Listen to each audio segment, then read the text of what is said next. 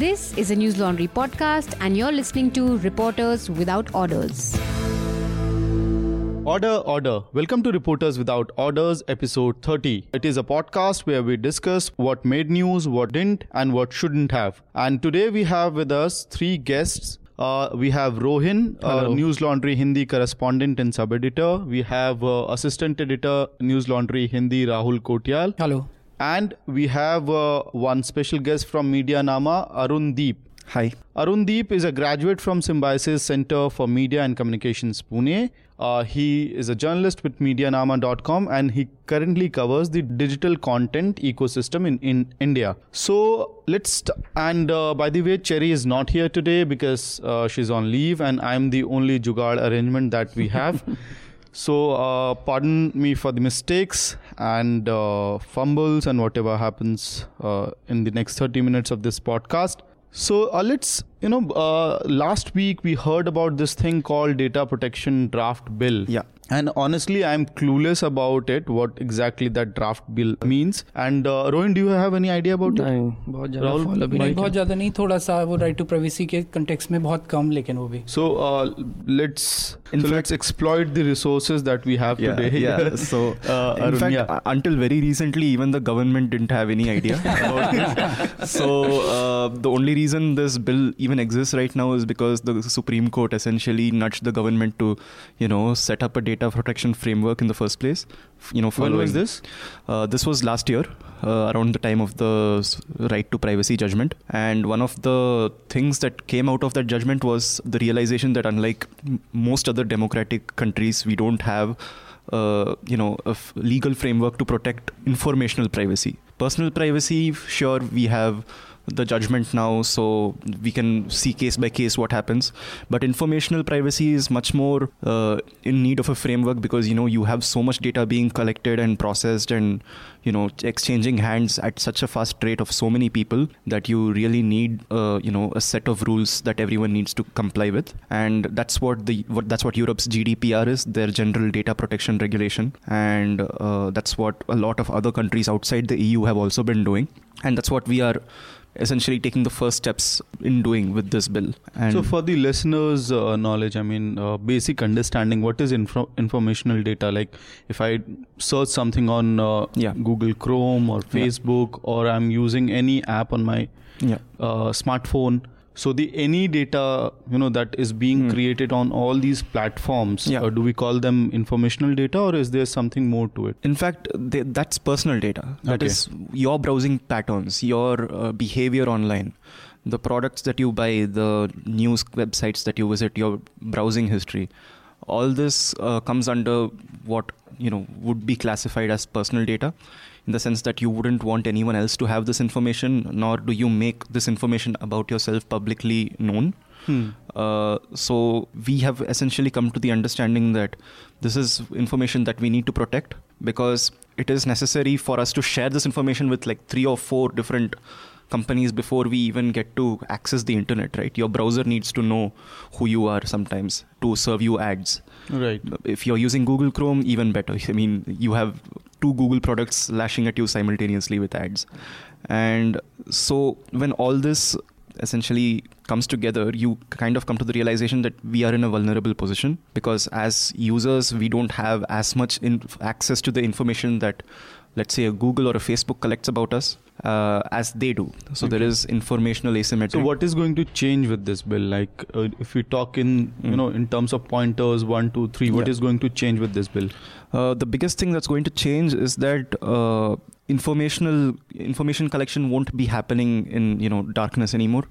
In the sense that every data controller, which is anyone who collects data from you, will be accountable for how they collect that data, whether they got consent from you for collecting it in the first place, whether they got consent from you for processing it, and whether they processed it in a way that you expected it would be processed, whether they told you that, okay, this is what we're going to do with this information, and whether, if they are doing something else that they didn't originally intend, whether they told you that they were going to do that. So that's a lot of that. Consent and notice is a huge part of the bill. And and then you have accountability, which is if that data gets breached or leaked, then as a user I have recourse. As a data protection authority that gets created, they will be able to impose penalties. And essentially, they will be able to bring a kind of regulation into how all these informational vectors are essentially collected and stored. We'll get back to you, Arun, on this. Rahul bhai, do you think that in a country like India, where we don't have much of internet literacy, all these data protection authorities, the consent clauses are going to make any difference at all? नहीं, मुझे नहीं लगता, क्योंकि हमारे यहाँ आप देखेंगे कि व्हाट्सएप को इस्तेमाल करने वालों की संख्या तो शायद इतनी ज़्यादा है कि दुनिया के सबसे उन देशों में हम हैं जहाँ पे सबसे ज़्यादा इस तरह की एप्लीकेशन का इस्तेमाल हो रहा है, उसमें हमारी जनसंख्या सबसे बड़ा फैक्टर है. लेकिन किस तरह से वो इस्तेमाल किया जा रहा है, शायद इतने भ्रामक तरीके से व्हाट्सएप का दुरुपयोग, मिसयूज़ उसका और जगह नहीं होगा जितना तेज़ी से वो हमारे यहाँ हो रहा है. और हम जनरली देखें तो जो पॉलिसी डॉक्यूमेंट्स होते हैं, जो इंश्योरेंस पेपर्स होते हैं, या जो और किसी और तरह की पॉलिसीज़ होती हैं जिसकी टर्म्स एंड कंडीशंस बहुत एलैबोरेटेड फॉर्म में होती हैं, उनको भी हम लोग आज तक ढंग से मतलब ये आदत में शुमार नहीं है भारतीयों की कि उनकी डिटेल में जाके भी पढ़ा जा सके. जहाँ पे आपको जहाँ हम इन्वेस्ट कर रहे हैं हार्ड कैश, तो यहाँ पे तो मतलब लोगों के मन में सबसे बड़ा सवाल यही होता है कि अगर किसी को मतलब अभी समझ ही नहीं है, हम लोगों को जनरल परसेप्शन लोगों के बीच में ये है कि किसी को अगर पता भी चल गया कि मैं गूगल पे क्या ढूंढ रहा हूँ, मैं गूगल पे क्या सर्च कर रहा हूँ, मेरा बिहेवियरल पैटर्न क्या है, वो अगर लीक भी हो जाता है तो हमें क्या फ़र्क पड़ता है. कैम्ब्रिज एनालिटिका वाला इतना बड़ा एपिसोड हुआ, लेकिन उसका भी अगर आप इंडिया में इम्पैक्ट देखोगे तो अधिकतर लोग जो फेसबुक पे उस बारे में बहस कर रहे हैं, उनकी चर्चा का विषय यही है कि हमारे पास ऐसा छुपाने को ऐसा है ही क्या. तो उनकी समझ बड़ी This was in fact an argument that the Attorney General made when the privacy hearings were going on. He literally said, in India you get on a train and in 5 minutes people will tell you their life story. Why is privacy a thing here? Right? So लेकिन मेरा एक interest इसमें ये जानने का था, मैं आप क्योंकि फॉलो कर रहे हैं तो मैं ये पूछना चाह रहा था कि ये जो पूरा डिबेट इंडिया में ट्रिगर हुआ है, आधार इसका एक बहुत बड़ा ट्रिगरिंग पॉइंट रहा है. तो क्या आधार राइट टू प्राइवेसी को ब्रीच करता है या नहीं? ये जो बिल आ रहा है, ये इसके बारे में भी कुछ स्पेसिफिक करेगा? So the Aadhaar Act was being amended in an earlier draft of the bill. So the caravan got their hands on that draft, and essentially that amendment would have made it much strengthen the monopoly that the UIDAI has on making Aadhaar related complaints. Only they have the right to make Aadhaar related complaints, the UIDAI. Okay. So that amendment would have essentially strengthened their hold on it and also given them carve outs. But in the final draft, Aadhaar has been left out. In the report, they have suggested that, okay, you might want to make this amendment. But for now, we will have to look at the Supreme Court judgment that will be coming out this month. To see how the data protection and Aadhaar will kind of interact with each other. My guess is that it will. But then again, a lot of the data misuse that happens on Aadhaar is itself not allowed by the Aadhaar Act, right? So I think it's less about the legal framework than about the architecture of the entire program and how, compliant it is with principles of privacy. And that debate will take a longer time to unfold, but it will get a little more faster because now we have a data protection, discourse at least, even if the bill is not completely on its way to cabinet yet. And hopefully that there won't be like a carve out for Aadhaar. There will hopefully be much more compliance. अच्छा, और इसका जो future आधार का होता है, मतलब वो भी क्योंकि अब बड़ा ग्रे एरिया में दिखने लगा है तब से, स्पेशली जब से लास्ट ईयर सुप्रीम कोर्ट की एक 9 जजेस की बेंच ने बता दिया कि right to privacy is a fundamental right.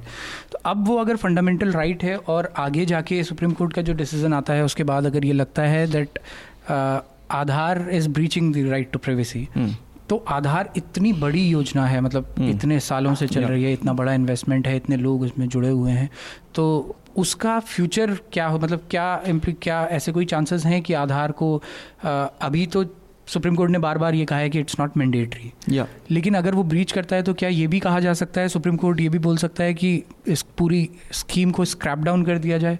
That's a possibility. That's a very that's actually some of the petitions that have been clubbed into one series of hearings. Some petitions are actually praying that this scheme needs the Aadhaar project needs to be dismantled, the database needs to be destroyed.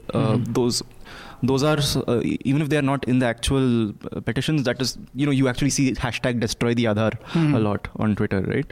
And a lot of people, a lot of privacy activists have argued that that Aadhaar as a project has essentially not worked. And the costs, that the privacy related costs that it has come with, mean that you really have to either get rid of this project or significantly strengthen its architecture to improve privacy. I think the latter is what will happen at best. I don't think the Aadhaar will be destroyed. It's way too big to be destroyed. There's too many interests to be protected. Right. Also, I think, it's almost impossible. No government will want to leave anything structured like Aadhaar, because you have so much data in your hand that you can use it at any point of time that you want. Even if any of us becomes part of the government, we will start defending Aadhaar. Right?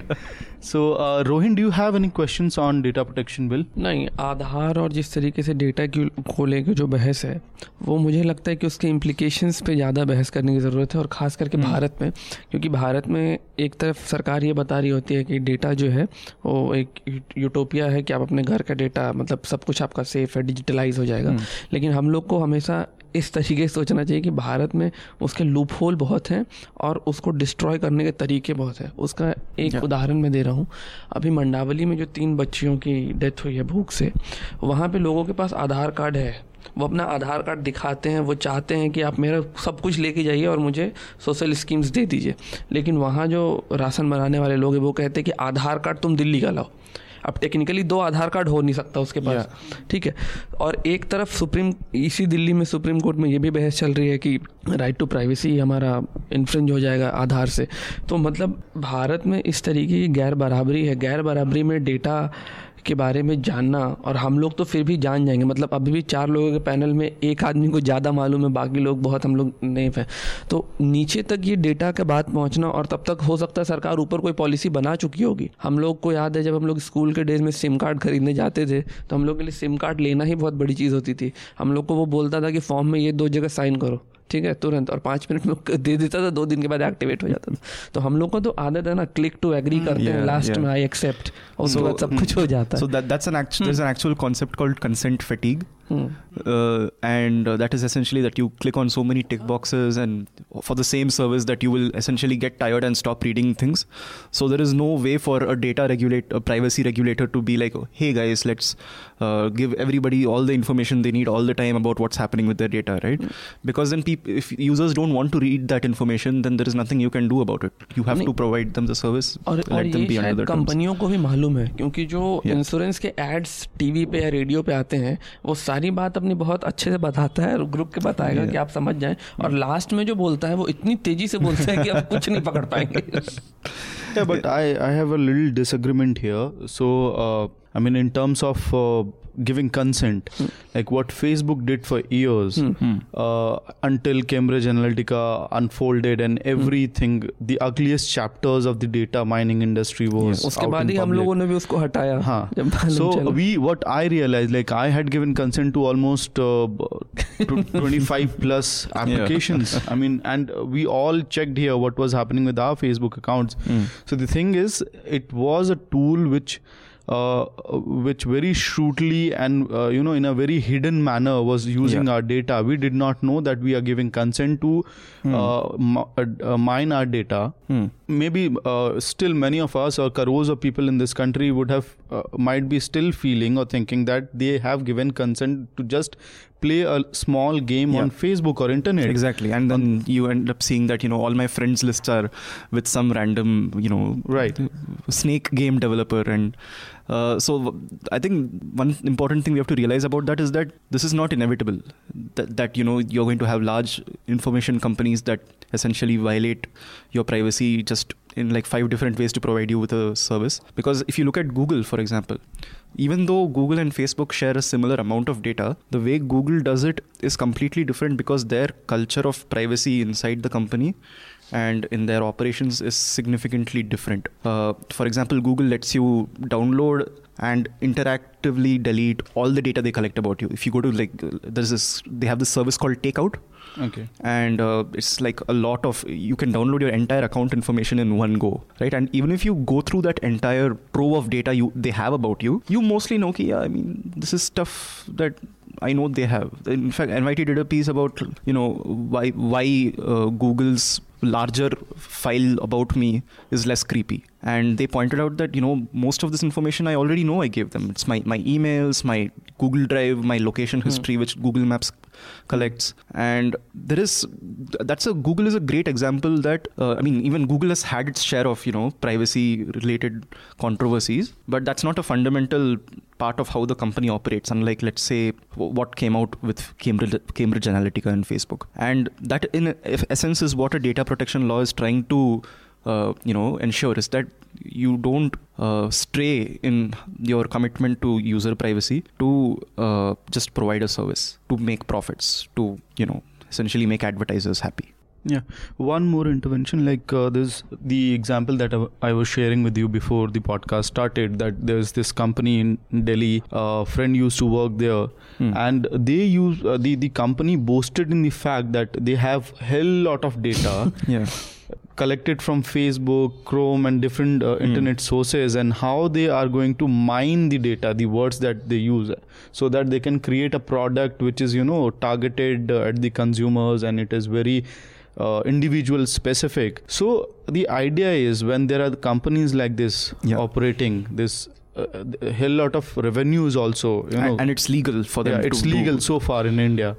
So can I, as a user now, with the data protection bill coming out, can I send an email the moment I realize that this company, X company or Y company is using my data? Can I send them an email saying that, okay dude, I don't want this data to be used any further, delete it, and send me the list how it was used? Yes, you have this right. You will have this right after the data protection bill is passed, at least in its current form. It lets you withdraw consent, and it also lets you gain a summary of what data is held on you. So let's say I want to ask Jio, hey, what data do you have on me? They are my telecom service provider, right? So essentially they are a data controller. They have information about me that I cannot readily access. But after the Data Protection Authority of India is set up and the entire bill is operationalized, every company will have to appoint privacy officers and data auditors, and they will have to essentially provide an email address on their website saying if you want to withdraw consent or you want to see what information is held about you, then go ahead and email us, and you can provide a request there. Only thing is, it doesn't give you all the data. Like, the bill doesn't entitle you to all the data that they have on you. It entitles you to a summary. This is where it kind of departs a little from GDPR. I'm guessing that this is because of the constitution of the committee itself, is that, a lot of some business interests were represented. So they must have said that, hey, it's very burdensome for us to keep providing all this data to users all the time. We can give a summary because that we can automate also. Okay, and what are the drawbacks and how far it also, kind of makes things a little difficult for the government? Okay, for the government, I think this is an okay-ish bill for the government, in the sense that they have access to, they have carve-outs for consent, in the sense that there are lots of requirements that a private company would have that the government does not share the equal weight of. Under certain circumstances in this bill, the government will be able to process personal data without consent, without explicit consent. And if you, when you were enrolling for Aadhaar and you essentially left a tick box check that, you share my Aadhaar information with all the ministries, which I did, then those guys can use my data right now. Even though that consent was essentially, I left a tick box on, I didn't uncheck it, but would it fulfill all the conditions of consent that are laid out in the bill? They wouldn't, right? I didn't know what I was getting into. Now I remember, I'm like, oh, okay, wait, that's okay, moving forward. And there is one more aspect that has made life hard for industry.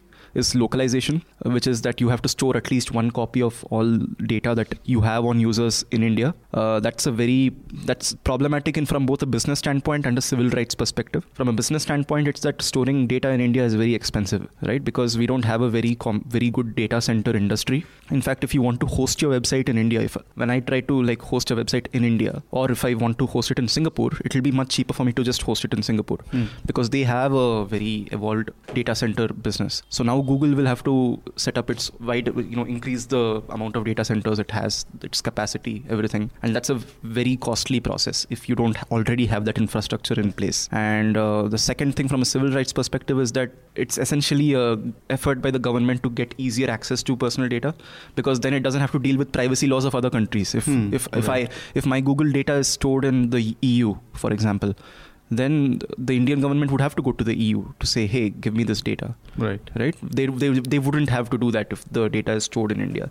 And the thing about informational privacy is that it is supposed to be designed to be hard to circumvent by the government. Is that they have to apply effort to get at your data, and the more they try to decrease that effort at the expense of your privacy, at the expense of literal business, that's when a problem starts coming in. And this is a point that a lot of people have started talking about, and they are saying okay, we hope that the government will do further public consultation before giving the bill to cabinet. But I don't think localization should be any problem for the government, because it is already digging so much data. It's not a problem for them, it's a problem for everyone else. No, I mean, whether you have a localized center to store data in India or not, the government has no problems whatsoever, because they're already preparing a larger framework where they're storing much more data than we are searching on the internet.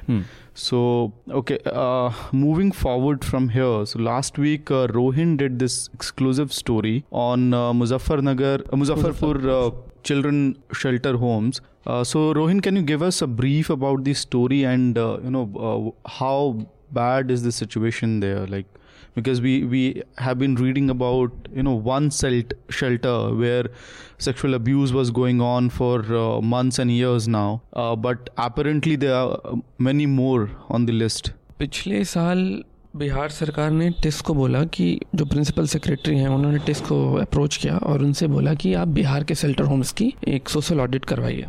तो TISS ने करीब 7-8 महीने लगाकर बिहार के सारे shelter 110 shelter homes हैं 38 ज़िलों में, उन सब का उन्होंने सोशल ऑडिट किया. और उसके बाद जो उन्होंने फाइंडिंग्स अपनी दी बिहार सरकार को, उसमें ये था कि 15 टोटल शेल्टर होम्स हैं जहाँ पे ग्रेव मतलब गंभीर गड़बड़ियाँ हैं. और ये रिपोर्ट उन्होंने सौंप दी थी 27 या 23 अप्रैल को सौंपी थी पहली रिपोर्ट, ठीक है. उसके बाद बिहार सरकार ने 5 और 9 मई को पहली मीटिंग की, बिहार समाज कल्याण विभाग ने पहली मीटिंग की अपने सभी अधिकारियों के साथ कि यहाँ ये फाइंडिंग्स हैं और इन जगहों पे कार्रवाई करनी चाहिए. उसके बाद 26 तारीख को एक फिर मीटिंग हुई बिहार सरकार की तरफ से और अब कार्रवाई करने का बिल्कुल निर्देश दे दिया गया था. इसके बाद 31 मई को पहला FIR मुजफ्फरपुर वाले में दर्ज किया गया, 2 मुजफ्फरपुर में दर्ज किया गया और 2 तारीख को मेडिकल करवाया गया, जिसकी रिपोर्ट 4 जून को आ गई थी, जिसमें ये बताया गया था कि करीब 24 लड़कियों के साथ बलात्कार की पुष्टि हुई थी. ये तब तक खबर कहीं मीडिया में नहीं आई थी, छोटी मोटी खबरें आ रही थी. जब अगले महीने, ये है तारीख, जब लड़कियों ने ये स्टेटमेंट दिया, मुजफ्फरपुर की जो SP हैं उनको ये बयान दिया कि हमारी जो एक साथ की लड़की थी, जब उसने मना किया, जब उसके साथ कुछ गलत हो रहा था उसने मना किया तो उसको पीट के मार दिया गया और उसको वहीं दफना दिया गया. जब वो इमेजेस, जो डिगिंग के जो इमेजेस थे, उसके बाद ये मीडिया में खबरें आनी शुरू हुई कि इसमें ये आदमी है. आप देखिए ब्रजेश ठाकुर जो इसमें इन्वॉल्व है, उसकी गिरफ्तारी, एक्यूज्ड है, उसकी गिरफ्तारी भी बहुत लेट हुई है. मतलब वो गिरफ्तार हुआ, उसके बाद 15 दिन तक वो अस्पताल में रहा और उस पर कोई उस तरीके की कार्रवाई नहीं की गई. उसके बाद जब ये टिस से हम लोगों ने रिपोर्ट अपने पास मंगवाई और उसका जो एक पार्ट हमारे पास है, उसमें ये था कि 14 जगहों पर और कहीं भी कार्रवाई नहीं हुई थी. जब हमने अलग अलग जगह के DM से बात करना शुरू किया, 3 जगहों के DM से बात हो, जबकि 6-7 जगहों के DM से कांटेक्ट नहीं हो पाया, टोटल है. तो उसमें मुंगेर में और मोतिहारी में फाइनली कार्रवाई हुई थी जब ये चीज़ें TV पे आने लगी थी 3 दिन पहले. मतलब आपको रिपोर्ट 2 महीने पहले मिला है आपकी मीटिंग 1 महीने पहले हो चुकी है और कार्रवाई उसके बाद इतना लेट हुआ है। तो कमी कहाँ लग रही थी, सरकार के एंड पे या जो लोकल एडमिनिस्ट्रेशन जिनके हाथ में है वो? ये दोनों स्तर पे है। दोनों स्तर पे इसलिए है क्योंकि जो शेल्टर होम जिनको दिया गया है वो भी कोई ऐसे ऑर्डिनरी लोग नहीं है। सब शेल्टर होम जिस तरीके से उसका टेंडर होता है और बाकी चीज़ों का टेंडर होता है, तो जैसे एक शेल्टर होम पटना का है नारी गुंजन, उसकी संयोजक हैं सुधा वर्गीज, उनको पद्मश्री मिला है और उनके शेल्टर होम के बारे में भी ये खबर है कि वहाँ पे जो बच्चों को रखा जाता है उसकी स्थिति ठीक नहीं है। तो आप समझिए कि कितने हाई प्रोफाइल लोग जुड़े हैं और उस पर कार्रवाई नहीं हो रही है। तो उसके पीछे ऐसा भी नहीं है कि सिर्फ जेडीयू की सरकार इसमें इन्वॉल्व रही होगी। इसमें जब आप बहुत चीज़ें डिग करेंगे तो हो सकता है बाकी पार्टियों के लोग भी शामिल हो जाए। मतलब समझ नहीं आता है कि इसमें कार्रवाई में दिक्कत तो एक तो पॉलिटिकल कनेक्शन की वजह से रहा होगा, दूसरा कि इसमें सरकार खुद भी फंसेगी कि जितना जैसे मुजफ्फरपुर शेल्टर होम के बारे में बात आ रही है कि 16 लाख उनके खाने पीने के खर्चे पे और कुल मिला के साल भर में 1 करोड़ रुपया उनको अनुदान दिया जाता था। तो जब कोई भी सरकार एनजीओ को कोई अमाउंट देती है तो उसके पहले वो हर साल एक बार विजिट करवाती है अपनी टीम को और दिखवाती है कि काम कैसा चल रहा है नहीं चल रहा है। उस हिसाब से उसकी फिर फंड एलोकेट किया जाता है। तो उस तरीके मतलब इसमें ये भी तो फंसेगा कि आप जब जांच करवा रहे थे तब आपको ये चीज़ें कैसे नहीं दिखी। तो इसमें मुझे लगता है कि ये बहुत बड़ा नेक्सस है। और जैसे राहुल ने एक स्टोरी की थी उत्तराखंड के बारे में, इन्होंने एक एक्सपीरियंस शेयर किया था। तो मतलब उत्तराखंड में 2015 की खबर है कि वहाँ भी किस तरीके से शेल्टर होम्स के अंदर ही मतलब नेताओं का बड़ा नेक्सस है। एक सवाल रोहिन ये है कि उस सूसी स्टोरी में 2 स्टेटमेंट्स हैं। एक तो उस किसी बच्चे का है कि कैसे जो सिक्योरिटी गार्ड था वही छाती पे चढ़ के और असॉल्ट करता था, और उसके बाद आप जब एक किसी सरकारी अफसर से बात कर रहे हैं जहां वो जवाब में कहते हैं कि भाई हम लोगों ने ही तो आखिरकार ये रिपोर्ट करवाई थी, ये पूरा ऑडिट करवाया है। तो ऑडिट करवा लेने से ही सरकारों को ऐसा लगता है कि उनकी जिम्मेदारी पूरी हो गई नहीं, और वो उसके बाद ये भी नहीं बता रहे कि ऑडिट कितने साल के बाद हुआ है और क्या आने वाले समय में ये रेगुलर ऑडिट होगा कि नहीं होगा। उनके पास इसका जवाब नहीं है, लेकिन वो इतना ज़्यादा मतलब बौखलाए हुए हैं कि वो बता रहे हैं कि आपको बिहार सरकार की तारीफ करनी चाहिए कि मतलब उसी के राज्य में ये घटना हुई है, उसी ने ऑडिट दिया, वही कार्रवाई कर रही है। तो मतलब वो मीडिया को बता रहे कि आप इसको इस तरीके से देखिए। राइट राहुल भाई, there is this question, you see that 24, right? How many girls? 29 और अब 34. So 34 girls, minors were sexually abused, and rape has been confirmed, right? Rape has been confirmed. But you don't see an outrage in the country, in the society, for that matter, leave the country. You don't see that outrage in Bihar itself. So what is the reason? I mean, have we come to the point that all these things become very normal, or is it because of the numbers? When the numbers increase, you don't get enraged in a similar manner as you are enraged and angry when there's a report of one rape or one gang rape in the newspapers. देखिए, यहीं पे आपने बहुत अच्छा सवाल किया और यहीं पे मुझे लगता है कि भारत का जो समाज है उसमें वर्ग कैसे काम करता है, क्लास कैसे काम करता है, वो इसका एक बहुत ये उसका सबसे अच्छा एग्जाम्पल है। ये जो बच्चियाँ वहाँ थी शेल्टर होम्स में, इनमें से अधिकतर बच्चियाँ ऐसी हैं जिनका कोई नहीं है, इनको छोड़ दिया गया है, बहुत पुअर बैकग्राउंड से आती हैं, कई उनमें से अनाथ हैं और ये फिजिकली चैलेंज्ड हैं, कई फिजिकली चैलेंज्ड हैं उसमें। तो इनके पीछे खड़े होने वाला कोई नहीं है। और ये सेलेक्टिव आउटरीच जो हम देखते हैं अपनी सोसाइटी में कि दिल्ली में अगर कोई घटना होती है और जो विक्टिम है वो अगर ठीक ठाक फाइनेंशियली अगर उसका बैकग्राउंड ठीक है तो उस पर जो आउटरीच होता है, और उसकी तुलना में ये जो घटना बिहार में हुई जहाँ इतनी सारी बच्चियों के साथ में बलात्कार कंफर्म हुआ, वहाँ पे जो आउटरीच है उसमें इतना डिफरेंस जहाँ जो क्लियर देखने को मिलता है, तो उसके पीछे ऑब्वियसली क्लास काम करती है। और मुजफ्फरपुर की घटना इसलिए बेहद दुखद है क्योंकि ये एक एक्सटेंशन है उसका, जो ये प्रूव करता है कि शेल्टर होम्स हमारे यहाँ जो बने हैं वो सिर्फ बिहार में नहीं, वो पूरे देश भर में।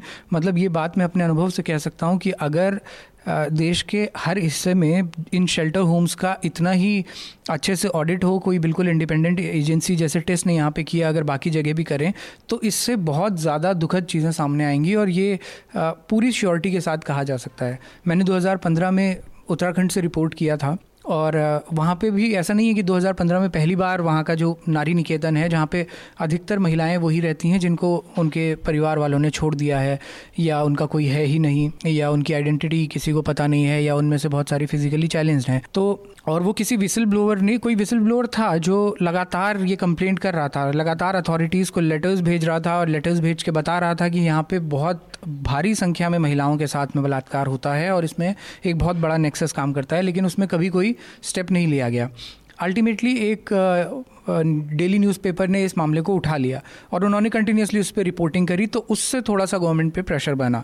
जब मामले की जांच हुई तो जैसा रोहिन ने अभी बिहार के एग्जाम्पल के बारे में बताया कि वहाँ एक बच्ची को मार के दफना दिया गया, एग्जैक्टली सेम उत्तराखंड में हुआ कि वहाँ पे एक मेंटली चैलेंज, फिजिकली चैलेंज्ड एक लेडी थी, वो प्रेग्नेंट हुई, उसका अबॉर्शन करवाया गया और उसका जो फीटस था वो पास के ही जंगल में दफना दिया गया। बाद में जब इन्वेस्टिगेशन हुई तो वो फीटस भी पुलिस ने बरामद किया। उसके बाद ये मामला बहुत बड़ा हुआ और तब वहाँ पे भी बिहार की तरह ही कंफर्म हुआ कि सिर्फ एक नहीं, बहुत सारी लड़कियों के साथ ऐसा हुआ और पिछले काफ़ी समय से लगातार ऐसा हो रहा था। और आउटरीच का सवाल फिर वही आता है कि वहाँ पे भी मतलब उस समय जब ये मामला उठा तो कंटिन्यूसली रिपोर्ट तो किया गया, न्यूज़ चैनल्स ने, नेशनल टीवी में भी उसको थोड़ा बहुत स्पेस मिला, लेकिन वैसी आउटरीच कि लोग सड़कों पे उतर आए, कैंडल मार्च निकालने लगे या प्रोटेस्ट होने लगे या जल्दी जस्टिस की मांग होने लगे, ऐसा कुछ भी हमें इस तरह के इंसिडेंट्स में नहीं देखने को मिलता। और यही मुझे लगता है कि इसके पीछे सबसे बड़ा कारण शायद वो class differentiation ही है. And I mean, just not about class. If you see what happened in Himachal Pradesh, if I'm not wrong, right before the election, right, there was this gang rape which was confirmed, and then the public outrage was at its peak, and it also had to do with the fact that there were elections in the state, and the political opposition parties in the opposition ensured that the anger does not, subsides, or people do not forget that incident. So do you think that I would also like Arun to participate in it. Do you think that it's also to do with the opposition parties, how they put pressure on the government and ensure that, the government is answerable to such incidents and they act on such reports? I think that burden shouldn't be on the opposition, even though they do have a great amount of say in what gets amplified into, the front page discourse. But as an opposition, again, is it at the state level, of the society? Is it? I'm asking, or is it a failure of the society itself? I mean, the opposition is just like, the people in power, is that they were elected by society, right? So, as representatives, I think, they should be taking up the voices. Although I don't know how far that, they should take the burden of, saying we are going to take the sole charge of holding the government accountable. I think the government should have been responsive in the first place, and pointing out that failure. Great work for the opposition to do, but most of that burden needs to be taken up at the levels of the bureaucracy where these things actually happen. Like as Rohan mentioned, like these guys delayed their actual action and audit for months before they did anything, even though a lot of this information was already with them, right? Right. So at this point, it becomes half about political will and also half about bureaucratic red tape, in the sense that it's just the speed at which the administrative gears move is not sufficient to tackle these problems, let alone the amount of. इसमें एक और बात की, अभी एक खबर आई कि बकरी के साथ रेप हुआ और गैंग रेप हुआ और बकरी की मौत हो गई। तो आप सोशल मीडिया का जो ट्रेंड देखेंगे उसमें जस्टिस फॉर गोट, उसमें एक खास तरीके का वो दिखता है, पोलराइजेशन दिखता है। उसमें दोनों तरफ के लोग हैं, मतलब जो जस्टिस फॉर गोट चला रहे वो भी, और जो इस तरफ के लोग हैं जो ये दावा कर रहे हैं कि वो न्याय चाहते हैं, उनके तरफ से भी। आप देखिए कि दोनों घटनाओं का एक बाइनरी बना रहे हैं। ठीक है कि हमारे देश में अब इसको नहीं देखा जाता, इसको देखा जाता है। अगर आपको गोट पे बात करनी है, आपकी संवेदनाएं हैं, तो क्यों ना हम बेस्टिलिटी पे भी डिबेट कर लें, है ना। 377 पे हम डिबेट कर ही रहे हैं, तो बेस्टिलिटी पे भी डिबेट कर लेते हैं। लेकिन हम उस तरफ नहीं जाते हैं, हम एक दूसरे को कीचड़ फेंक रहे हैं, ढेला फेंक रहे हैं, मतलब वही चल रहा है। कोई कंक्लूडिंग रिमार्क नहीं है। अभी जो बिहार के उप मुख्यमंत्री हैं सुशील मोदी ने थोड़ी देर पहले क्या ट्वीट किया इसी मसले पे। 1 जनवरी 2008 को दिल्ली का अशोका होटल कनॉट प्लेस में महरौली फार्म हाउस में एक ही दिन में 3 स्थानों पर 9 वर्ष की पार्टियों में लड़कियों पर फप्तियां कसने और उनसे छेड़छाड़ करने के चलते अज्ञात लोगों ने लालू प्रसाद के दोनों बेटों पर हमला कर दिया था। ये कीचड़ फेंकने का काम चल रहा है, मतलब कोई रिस्पॉन्सिबिलिटी लेने को तैयार नहीं है। जो ये जस्टिस फॉर गोट वाले में एक चीज़ और लगी, हो सकता हूँ मैं गलत हूँ इस मामले में, कि I mean people who are running these hashtags have, I don't think that they are actually asking for justice for goat, rather these are the people who are ridiculing the fact, मजाक उड़ा रहे हैं, उस पूरे crime का ही मजाक उड़ा रहे हैं कि, और पूरा फोकस इस बात पे है कि अक्यूज्ड कौन है। राइट तो ये ज़्यादा प्रॉब्लमेटिक है। एक चीज़ और, from the reporter's perspective, we know for a matter of fact that the Muzaffarpur incident was running on television screens for almost 2-3 days when that entire digging incident was happening, and it was also being said that TISS has done this report, but only after you did this story for News Laundry Hindi, that Indian Express realized, and it also published one report, and then the Congress party also released the report to different sources. So how and why, I mean, I would want Rohin and Rahul bhai, you to respond to it. Like, as a reporter, how could someone sitting in Bihar itself miss this opportunity, to contact the agency which did the report, or the organization which has written the entire report, to reach out to them and find out what are the other findings of the report itself? मुझे लगता है कि बिहार की media को ये बहुत पहले कर लेना चाहिए था, क्योंकि बिहार में ऐसे भी 30 मार खान लोग हैं जिनका विभाग में और मंत्रियों से डायरेक्ट कांटेक्ट है। अगर वे चाहते तो वो कर लेते, लेकिन यहीं पे बात है कि जो बिहार में अखबार हैं उनका ओनरशिप का पैटर्न, उनका सरकार से रेवेन्यू, नीतीश कुमार के बारे में local one interjection. Do you think that every time it's about the ownership pattern? I mean, reporters could have reported it, right? ये एक कारण मैं इसलिए बोल रहा हूँ क्योंकि जो बिहार के रिपोर्टर्स हैं और जो अलग अलग अखबारों में काम करते हैं, अगर नीतीश कुमार के बारे में कोई खबर इस तरीके से जाती है तो उनको अगले महीना से ऐड मिलना बंद हो जाता है। ये इस तरीके का खेल है, तो आपके पास वो रिपोर्ट होगी भी तो आप छाप नहीं पाते। दूसरी बात ये है कि मतलब ये अजीब भी है कि न्यूज़ लॉन्ड्री को जो चीज़ मिल जा रही है दिल्ली में बैठे और इतने दिन के बाद वो उनको नहीं मिल पा रही है। दूसरा ये कि जो आउटरीच का भी सवाल इससे जुड़ा हुआ है, और आउटरीच दिल्ली में हुआ है, पटना में अभी भी आउटरीच नहीं हुआ है, ठीक है। दिल्ली में हुआ है बिहार भवन पे, वहाँ पप्पू यादव की जन अधिकार पार्टी के लोग आए, कुछ वही सिविल सोसाइटी के लोग जो जिनको आप नॉट इन माय नेम के उसमें देखते हैं, और वहाँ 3 अलग अलग, एक अस्मिता थिएटर ग्रुप है, एक सिविल सोसाइटी के 25 लोग हैं, 30 लोग हैं, उसमें भी कन्हैया कुमार मधुमक्खी का छत्ता टाइप उनका मामला हो गया आजकल। कन्हैया जहाँ आते हैं वो मोदी को घेरते हैं और बाकी चीज़ें ख़त्म हो जाती। आप मुजफ्फरपुर रेप की बात करने आए हैं और आप वहाँ NRC का मामला उठा रहे हैं, ठीक है। तो मतलब इससे मुझे लगता है कि मामला डाइल्यूट हो जाता है। मुझे लगता है 2 कारण शायद इसके हैं कि बिहार में ये रिपोर्ट पहले नहीं आई। एक तो ये हो सकता है कि उनको रिपोर्ट मिली ना हो, लेकिन इसके चांसेस मुझे बहुत कम लगते हैं, क्योंकि मुझे लगता है कि रिपोर्ट तो उनके पास रही होगी। अब दूसरा सवाल फिर ये आता है कि रिपोर्ट थी तो फिर छपी क्यों नहीं। उसके 2 कारण हो सकते हैं। एक तो इसकी गंभीरता को, शायद ये भी संभव है कि उनमें से बहुत सारे लोग इसकी गंभीरता को नहीं समझे होंगे, इसलिए क्योंकि ये सिर्फ टिस की रिपोर्ट थी, जिस टिस की रिपोर्ट के आधार पे सरकार ने जांच के आदेश किए थे, और उनमें से कुछ ही पर्टिकुलर संस्थाओं के लिए जांच के आदेश हुए थे, सभी के लिए नहीं। एक के लिए हुए थे मुजफ्फरपुर में। अच्छा, सिर्फ मुजफ्फरपुर के ही जांच के आदेश हुए, बाकी किसी के नहीं हुए। तो एक पॉसिबिलिटी तो ये लगती है कि शायद वो इसकी टिस की इंडिपेंडेंट रिपोर्ट की गंभीरता को ना समझ पाए हों।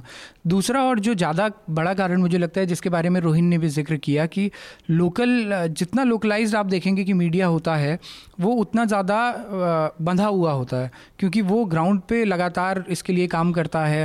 और क्योंकि मैंने ग्राउंड पे बहुत सारे रिपोर्टर्स, और जनरली हम लोगों के साथ ये होता है कि हम दिल्ली से कभी कोई रिपोर्ट करने के लिए जाते हैं तो बिना लोकल रिपोर्टर्स के बहुत मुश्किल हो जाता है रिपोर्ट करना।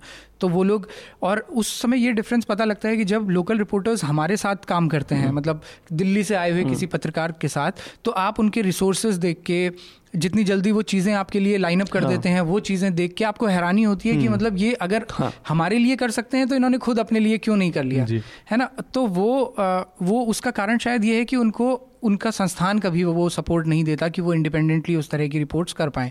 दूसरा ये जो इस मुजफ्फरपुर के अलावा जो बाकी नाम थे, जैसे रोहिन ने बताया कि उसमें से एक NGO उनका है जिनको पद्मश्री मिला है, और उनकी NGO में भी बहुत तरह की गड़बड़ियाँ हैं।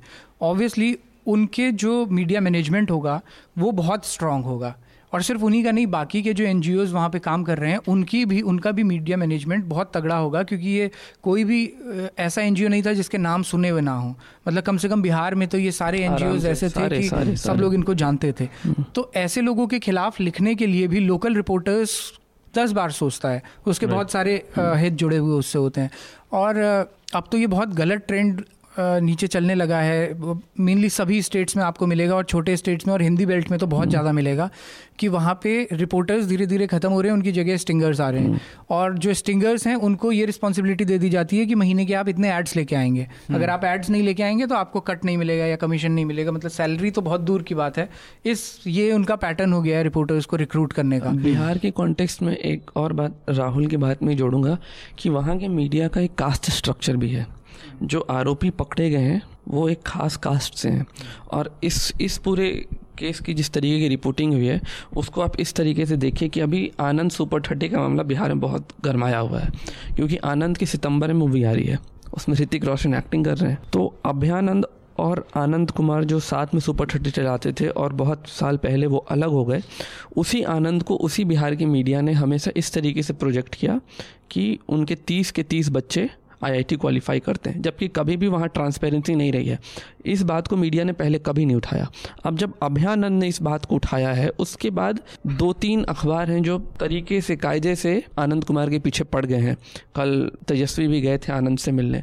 तो वो जो कास्ट स्ट्रक्चर और जिस तरीके से वो काम कर रहा है, अब कोई ये सवाल वहाँ पे एक लॉबी नहीं उठा रही है कि आप आनंद कुमार जो बच्चे इनरोल होते हैं आप उनका लिस्ट पहले दे दिए, जैसे अभयानंद दे दिया करते थे।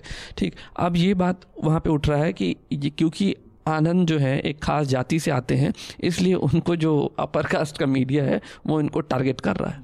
Let's move forward and quickly talk about news which didn't make news or which should have, and something which shouldn't have, and it was on the prime time or covered the larger space in the newspapers.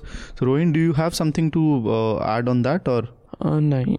Arun? I'll cheat a little and say the Sri Krishna report should have gotten prime time coverage. I agree with that. मतलब वो एक बड़ा मुद्दा है। और जहाँ से हमारा आज का पॉडकास्ट शुरू हुआ था, जो सबसे पहला सवाल अमित ने किया था कि कितने लोग उसकी गंभीरता को समझते हैं, शायद अगर उसको प्राइम टाइम में जगह दी जाती तो कम से कम ये एक बहुत बड़ा मैसेज जाता कि ये गंभीरता से लिए जाने लायक मुद्दा है। और इसके अलावा कोई और न्यूज़ रिपोर्ट के बारे में? इसके अलावा जो पिछले हफ्ते सबसे ज़्यादा, पिछले हफ्ते के अभी पिछले 1-2 दिनों में ही NRC एक बहुत बड़ा इशू रहा, वो ठीक से कवर भी हुआ, लेकिन मुझे थोड़ा सा क्वेश्चनिंग है कि जिस तरीके से उसको कवर किया गया, और स्पेशली हिंदी बेल्ट में, एक तो नॉर्थ ईस्ट की जितनी भी खबरें आती हैं उन लोगों को हिंदी बेल्ट में कभी उतना स्पेस नहीं मिल पाता, और ये स्वीकार मतलब ये एक एक्सेप्टेबल फैक्ट है। अभी पिछले ही हफ्ते नॉर्थ ईस्ट में असम में जो बाढ़ आई उसमें लाखों लोग उससे प्रभावित हुए, हज़ारों लोगों को राहत शिविरों में शिफ्ट होना पड़ा, और लगभग 40 से ज़्यादा लोगों की वहाँ मौत हो गई। लेकिन हमारे नेशनल मीडिया में दिल्ली और मुंबई की सड़कों पे जो बारिश का पानी भर गया था, तो उनके लिए गाड़ी का टायर डूब जाना दिल्ली में असम में लोगों के घर डूब जाने से ज़्यादा इंपॉर्टेंट न्यूज़ थी। और ऐसा ही NRC के मामले में भी लगभग हुआ कि अगर NRC का ये इशू असम का ना हो के दिल्ली का होता या नॉर्थ ईस्ट के किसी स्टेट का होता, तो इससे बड़ी डिबेट पूरे हफ्ते कोई और नहीं होती। उतना स्पेस शायद इसको नहीं मिला, और जितना स्पेस मिला भी वो बहुत, उसकी टोन बिल्कुल अलग थी। वो टोन जो कल अमित शाह की नज़र आई राज्यसभा में। मतलब एक तरफ तो आपके होम मिनिस्टर, असम के चीफ मिनिस्टर ये बयान देते हैं कि जो 40 लाख लोग अभी NRC में शामिल नहीं हुए हैं उनको घबराने की ज़रूरत नहीं है, ये नहीं कहा जा सकता कि ये इलीगल इमिग्रेंट्स हैं, पॉलिसी डॉक्यूमेंट्स की वजह से उनका जो लीगेसी डाटा है उसकी वजह, उसमें थोड़ी बहुत गड़बड़ी की वजह से हो सकता है शामिल ना किया गया हो, और दूसरी तरफ दिया जाएगा, उनका मौका दिया जाएगा। और दूसरी तरफ अमित शाह राज्यसभा में खड़े होकर ये कह देते हैं कि ये 40 लाख अवैध घुसपैठिए जो हैं इनको बचाने वाले कौन लोग हैं। अच्छा, और ये कितना कॉन्फ्लिक्टिंग है कि वहाँ के जो चीफ मिनिस्टर हैं वो बार बार बोल रहे हैं कि शांति बनाए रखिए, ये लोग इलीगल नहीं है, हम लोग अभी रिकंसिडर करेंगे। Union home minister Rajnath Singh said that you need not to panic and don't create, अभी और मौके दिए जाएंगे। ये चीज़ें हो रही हैं, और यहाँ पे राज्यसभा में ये स्टेटमेंट दे दिया जाना कि सब लोग इलीगल हैं। और इस पूरे डिबेट से जुड़ी एक और पहलू है जो मुझे लगता है कि जिस पे बात होनी चाहिए थी और मेन स्ट्रीम मीडिया में कहीं बात नहीं हो रही है, वो है सिटीजनशिप अमेंडमेंट एक्ट, जो मोदी सरकार ने 2016 में इंट्रोड्यूस किया। वो इस पूरे इशू का सबसे क्रूशियल पार्ट है। देखिए, ग्राउंड पे सिचुएशंस एनआरसी से रिलेटेड जो हैं उसमें एक कम्युनल एंगल है, इससे मना नहीं किया जा सकता। असम में कम्युनल टेंशंस हैं, उसको politically, sorry to interrupt, in fact the entire basis of NRC is not only related to ethnicity but also it has a very clear communal angle. We know what happened in the Nali riots, right? हाँ, लेकिन फिर भी देखिए एक difference था। NRC को आप policy के लेवल पे ये नहीं कह सकते कि ये रिलीजियस डिस्क्रिमिनेशन करता है, क्योंकि जो 1971 में जो असम अकॉर्ड साइन हुआ था, ये मान लिया गया था कि 24 मार्च 1971 से पहले जो लोग आ गए हैं उनको यहाँ का सिटीजन मान लिया जाएगा। तो उसमें सभी तरह के लोग थे, उसमें हिंदू भी थे, मुस्लिम भी थे, और बांग्लादेश से जो लोग उस समय आए थे या उसके बाद आए उसमें भी दोनों तरह के लोग शामिल रहे हैं। कम्युनल एंगल इसमें 2014 के बाद बढ़ा है। 2014 में मोदी जी जब घोषित हो गए थे कि भाजपा के प्राइम मिनिस्टर कैंडिडेट होंगे, उन्होंने सिलचर में एक रैली करते हुए ये बात कही थी कि बांग्लादेश से दो तरह के लोग यहाँ आए हैं, एक शरणार्थी हैं और दूसरे घुसपैठिए हैं। तो क्लियर था कि वो किसे शरणार्थी बोल रहे हैं और किसे घुसपैठिया बोल रहे हैं।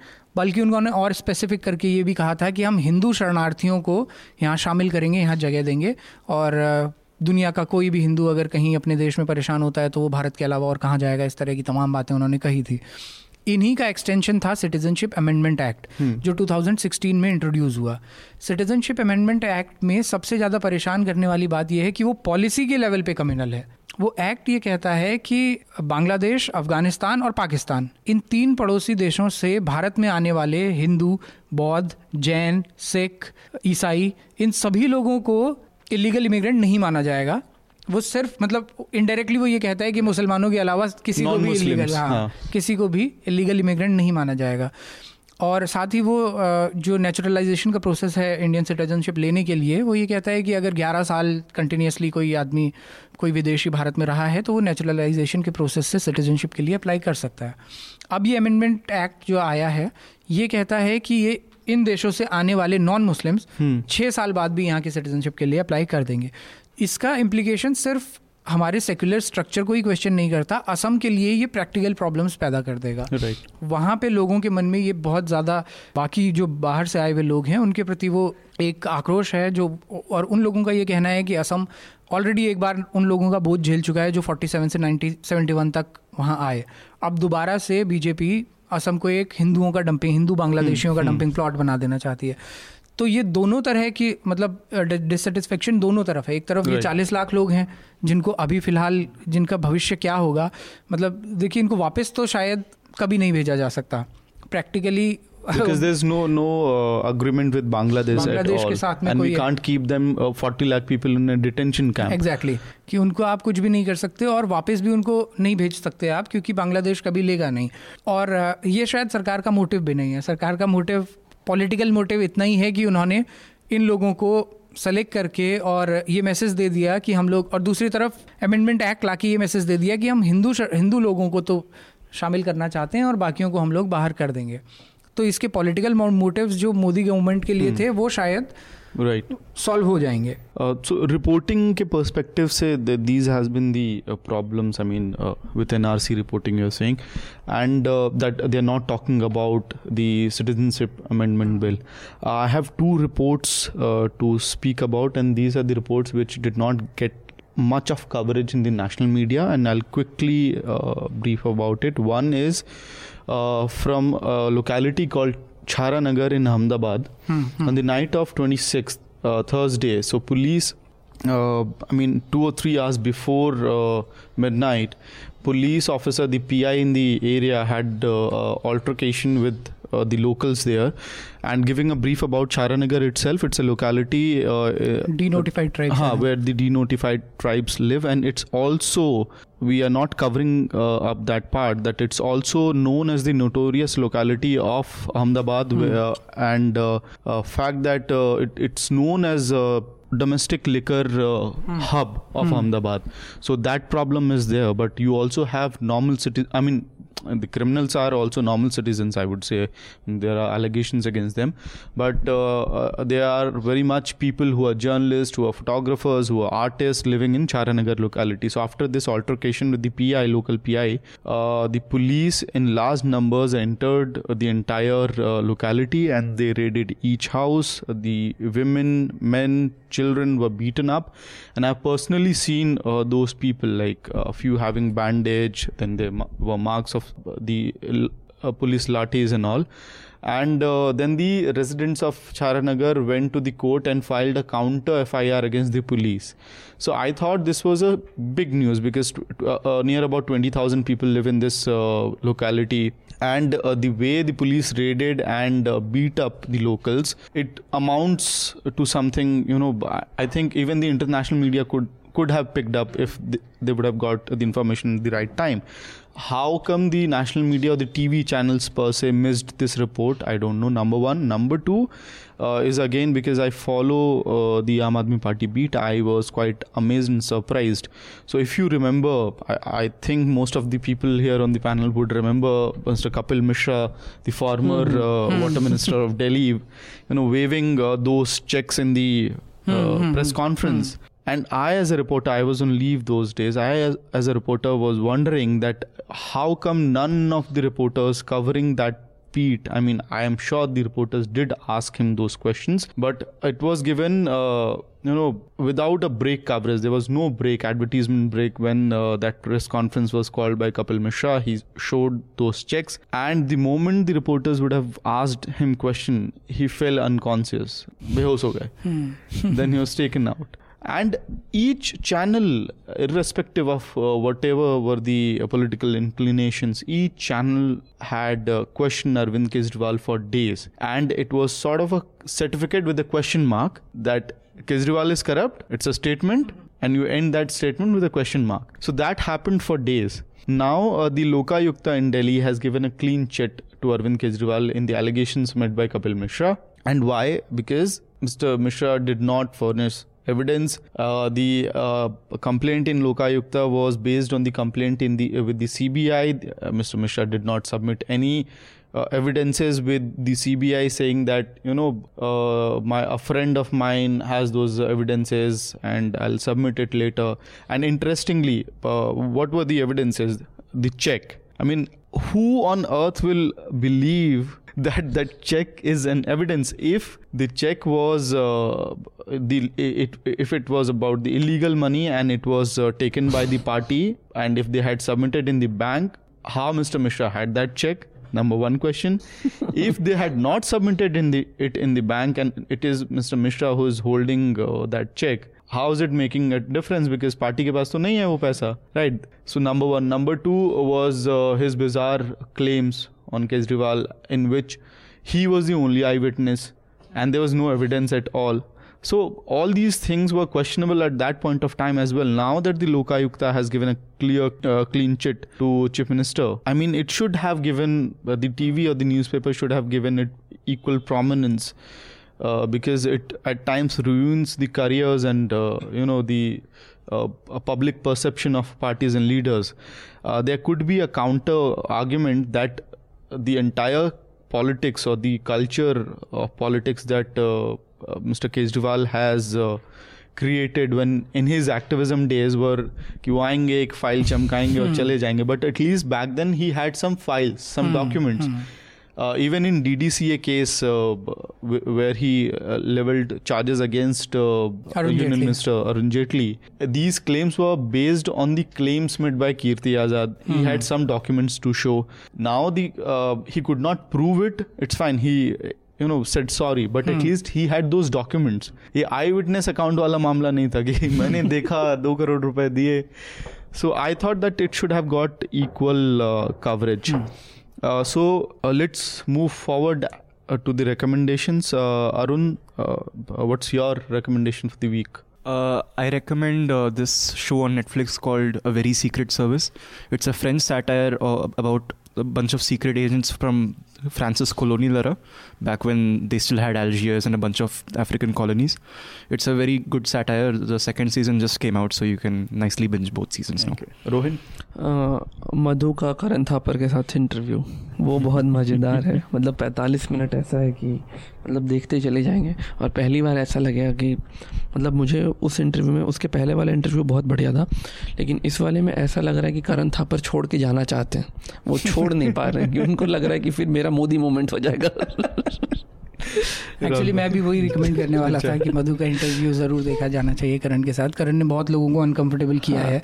करण को अनकंफर्टेबल होते हुए देखना लोगों के लिए बहुत इंटरेस्टिंग है, और वो रोहित ने ऑलरेडी कर दिया है. तो मैं ये भी कहूँगा कि जो पहला इंटरव्यू है करण के साथ वो भी जरूर देखें. Okay. I have this very simple and small report on Charanagar itself, done by Quint. So I would recommend that. Thanks for joining us in this podcast, episode 30 of Reporters Without Orders. And dear listeners, if you have yet not registered for Media Rumble and you live in Delhi or the nearby cities, you're definitely going to miss something big and a very amazing experience based on my experience of last year. The Media Rumble is back. In this second edition, we bring together news professionals, policymakers, investors, tech innovators from all over the world. It's where we discuss the future of news. It's where we talk about all facets of the news ecosystem. This year, we are set to make the Media Rumble Asia's premier media forum. There'll be professionals from some of the world's leading news organizations. Masterclasses on data journalism, on animation, illustration, storytelling. A convoy of 14 international speakers, filmmakers, satirists, all under one roof. Come rumble at the Media Rumble, August 3rd and August 4th, 2018 at India Habitat Centre, New Delhi. Entry is free for our News Laundry subscribers and Mufat Khors. Register now. Seats are filling up fast, so log on to www.themediarumble.com. See you there. So go on to Media Rumble website, register for the Media Rumble. It's on 3rd and 4th of August, and keep supporting us so that we can do ground reports, so that one of us like Rohin, Rahul Bhai, me or Cherry are not sitting in the recording studio every week. We go on to ground and report and try to give you some fair and independent reports. Thanks for listening to Reporters Without Orders. Stay tuned. All the News Laundry podcasts are available on Stitcher, iTunes, and any other podcast platform. Please subscribe to News Laundry. Help us keep news independent. To catch all our podcasts on news, pop culture, current affairs, and sport, visit newslaundry.com. Follow us on Facebook, Twitter, and Instagram, and subscribe to our YouTube channel.